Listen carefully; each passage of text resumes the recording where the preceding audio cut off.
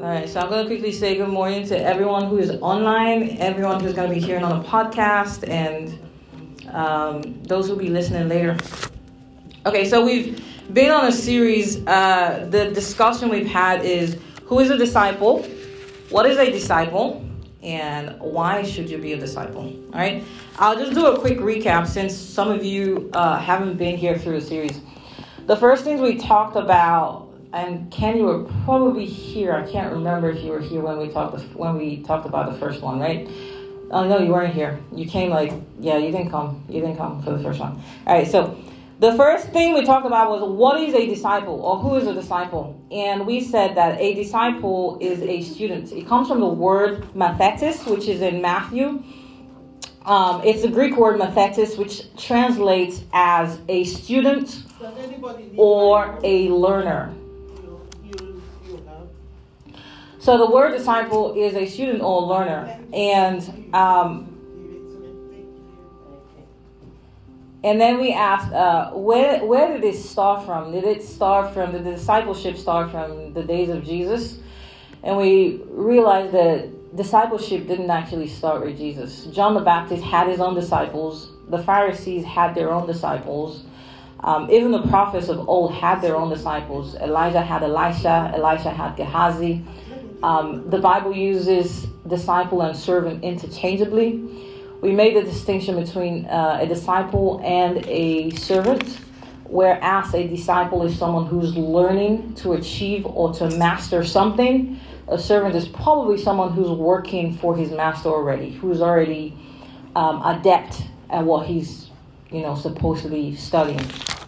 And we kind of illustrate the fact that a lot of you here are students. Some of you are studying some kind of degree. Some are studying medicine. You are studying a subject area. So the same thing with discipleship. Disciple means you're studying a specific area which you have chosen in your heart to kind of be a master of, right? And then we went into why be a student, why be a disciple. The first thing... Is everything okay? No, we are having to okay. Okay. All right. So the student becomes like the master. We looked at Luke chapter 6, verse 40. You guys can maybe write it down and look at it at a different time, where Jesus says, a disciple is not above his teacher, neither is a servant above his master. But when he is fully trained, he becomes like his master, like his teacher. So you want to be a disciple because the disciple becomes like his master. And then we said the other reason why you want to be a disciple is because you want to be able to know the things of the kingdom. Only a true disciple knows the things that his master is doing. And we looked at that in Matthew chapter 13 from verse 10 through 17. And then we continued on the series to say, why continue on the discipleship path? One is to prepare you for what is to come. All right? We talked about the fact that God prepares his disciples, and he never does anything without revealing them to his servants. And then we talked about how if you follow the discipleship path, you will become that good and faithful servant. Just like Jesus says, who is that good and faithful servant? When his master comes, he sees doing the things that he assigned him to do, right? Then we branched into the difference between being a disciple and being specifically a disciple of Jesus. You can be a disciple of anyone. You can be a disciple of even your pastor and not realize that you're not a disciple of Jesus. So what differentiates you from any other person, whether you're a disciple of Jesus or you're a disciple of anybody else? We looked at John chapter 15, verse 5 through 8, and we said a disciple of Jesus is designed to bear fruit. Jesus testifies here that I've come that your fruit may remain, right? In this is my Father glorified. A true disciple of Jesus is designed to bear. By design, you will bear fruit if you're truly his disciple. A disciple of Christ receives everlasting life. We went into depth and we talked about the fact that Jesus is the only one who promised his disciples eternal life. He said in his word, I give them eternal life. Right? Jesus is the only one who promises that. And then we ended last week with Jesus reveals himself to his disciples. We were very specific with this. We said Jesus has a love relationship with his disciples and he reveals himself to his disciples. And you guys can read more on that in John chapter 14 from verse 21 through 24. All right. Now, today we will continue from there where we stopped last week, which is why be a disciple of Jesus? Now, once you realize that you've decided to be a disciple of Jesus, what should we do as disciples? All right. The first thing is to desire the sincere milk of the word, which aids your growth. All right. We are going to look at 1 Peter chapter 2 from verse 2 through 5. Who's going to read for us this time? Ken? What's your name? I'm Jameson. Jameson? Okay. Jameson, do you want to read? You said 1 Peter? 1 Peter chapter 2 from 2 to 5. Yes. You said 1 Peter. 1 Peter 2, What verse? 2 through 5, yeah. Did you find it? Yes. Okay. Like newborn babies, crave pure spiritual milk, so that by it you may grow in your salvation, now that you have tasted that the Lord is good. As you come to him, the living stone rejected by men, but chosen by God and precious to them, you also, like living stones, are being built into a spiritual house to be a holy priesthood, offering spiritual sacrifices acceptable to God through Jesus Christ.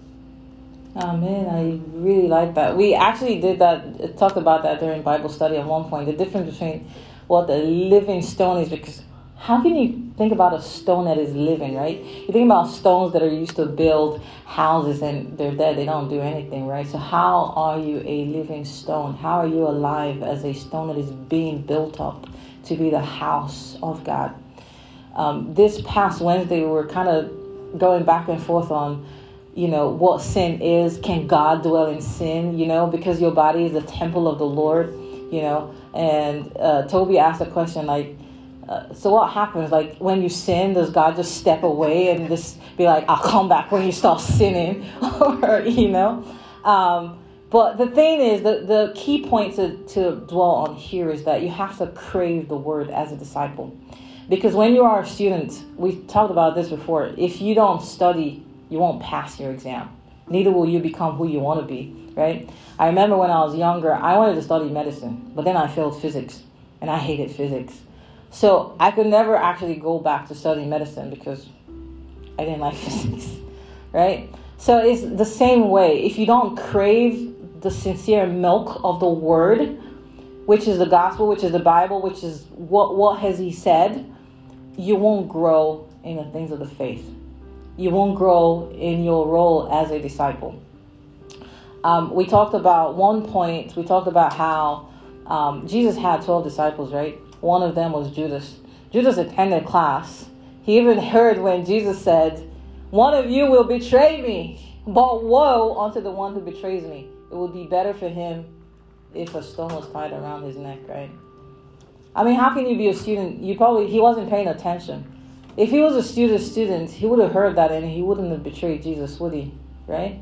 He even one chapter actually says, he asked Jesus, is it I? And Jesus says, you have said.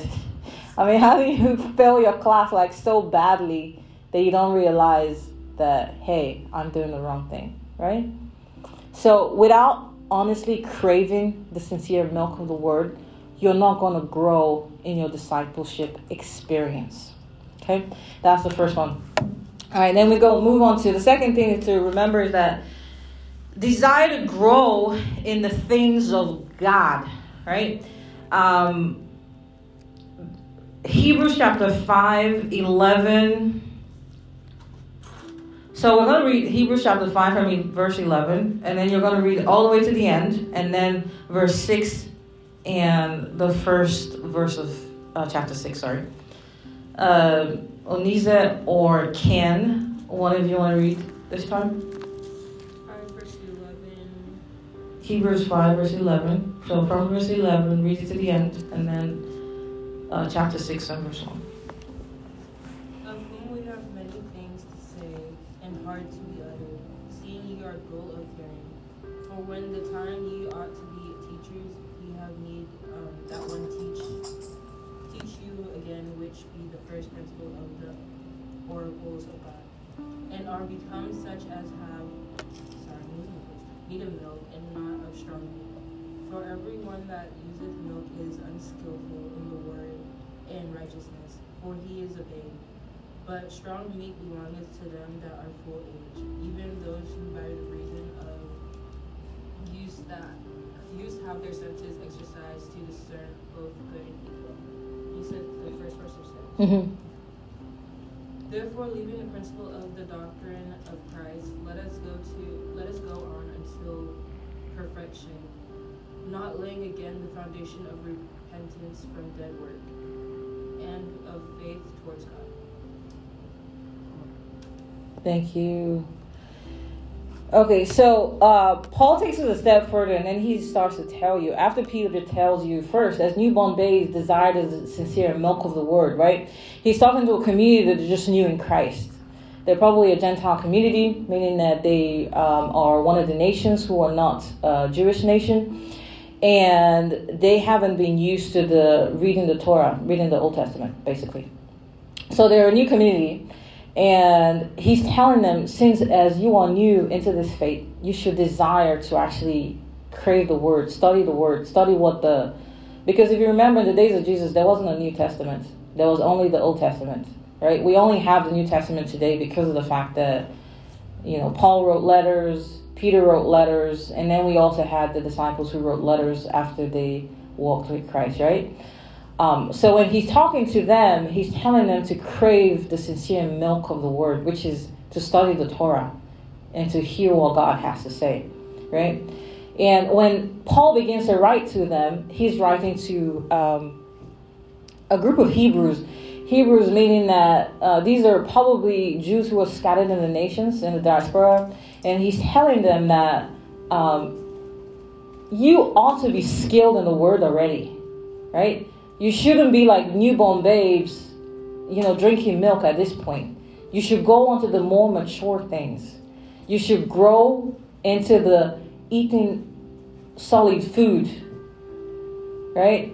So he begins to admonish them that they should leave the elementary things of repentance, giving up malice, giving up, backbiting and all of that. All those elemental stuff, which are of the flesh. Step away from them because you've already heard the word. You've already read the word. You've already tasted the word. You've already tasted the power of Christ. So you should move on to the more bigger things, right? So in your walk as a disciple, first you crave the sincere milk of the word. But as you crave the word, begin to apply the word to your life and begin to grow in the things of God. Begin to desire the things that are of mature food for the word, okay? And then the third thing is to desire to know him better. Seek a deeper revelation of who Christ is. We can read Ephesians chapter 1, 17 through 23. I can read that one. So the book of Ephesians...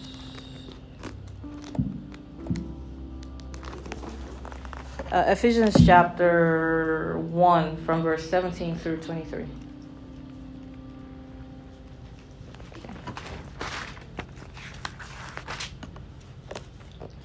All right. The God of our Lord Jesus Christ, the Father of glory, may give... So he's saying, I pray unto you. So let me start from 16. I cease not to give thanks for you, making mention of you in my prayers, that the God of our Lord Jesus Christ, the Father of glory, may give unto you the spirit of wisdom and revelation in the knowledge of him, the eyes of your understanding being enlightened, that you may know what is the hope of his calling, and what the riches of the glory of his inheritance in the saints, and what is the exceeding greatness of his power to usward who believe, according to the working of his mighty power, which he wrought in Christ when he raised him from the dead and set him at his own right hand in the heavenly places, far above all principalities and power and might and dominion and every name that is named, not only in this world, but also in that which is to come, and have put all things under his feet, and gave him to be the head over all things to the church, which is his body, and the fullness of him that filleth all in all. So Paul is very good at making really eloquent words. If you're kind of not used to reading the Bible, you'd be like, well, what is he talking about, right? But the thing you have to understand is Paul is telling you that he prays that you get to understand the depth of what God has in you. See, if a man is from a wealthy family, right? He doesn't know he's from a wealthy family. He's probably eating like a pauper somewhere, right? He doesn't know who his father is, so he never knew that he was born into a wealthy kingdom, into a wealthy family. He's not going to know that. But Paul is telling you, as if you're that poor man in that situation, telling you, I pray that God opens your eyes to see the depth of what he has in you, of what you have in him, the glory that you are entitled to through Christ. So we should seek a deeper revelation of that knowledge. Seek to know the inheritance that you have in Christ. Seek to know the depth of that love that God has for you. Seek to know the beauty of that relationship that you have been established with Christ. That is what Paul is admonishing and praying for the people to be. But without growing in your faith, you won't have a revelation of these things, of these deeper truths. You won't be able to see him seated in his glory. You won't be able to see the magnificence of his beauty. You will be stuck with doing the menial things. All right? Okay, all right. So now the last one we will look at is seek to know what you have been called to. Right? The first time we talked about, we started this message, we said, each one of you, you're here because God, Jesus sent his disciples and says, go and make disciples of all nations, baptizing them in the name of the Father and the Son, calling all, right? Teaching them to obey whatever I've taught you. Seek to know what you've been called to. Because the truth is, you heard the call, you came, but sometimes people come, they answer, but they don't know what they're doing. They don't know what they've been called into. We're going to read this parable, Luke chapter 14, 16 through 33. I'm sorry, Jameson, can I call you again? Is that okay? Thank you. So Luke 14, 16 through 33, sorry. Jesus replied, a certain man was preparing a great banquet and invited many guests. At the time of the banquet, he sent his servant to tell those who had been invited, come, for everything is now ready. But they all alike began to make excuses. The first said, I just bought a field and I must go see it. Please excuse me. Another said, I have just bought 5 yoke of oxen and I'm on the way to try them out. Please excuse me. Still another, I just got married, so I can't come.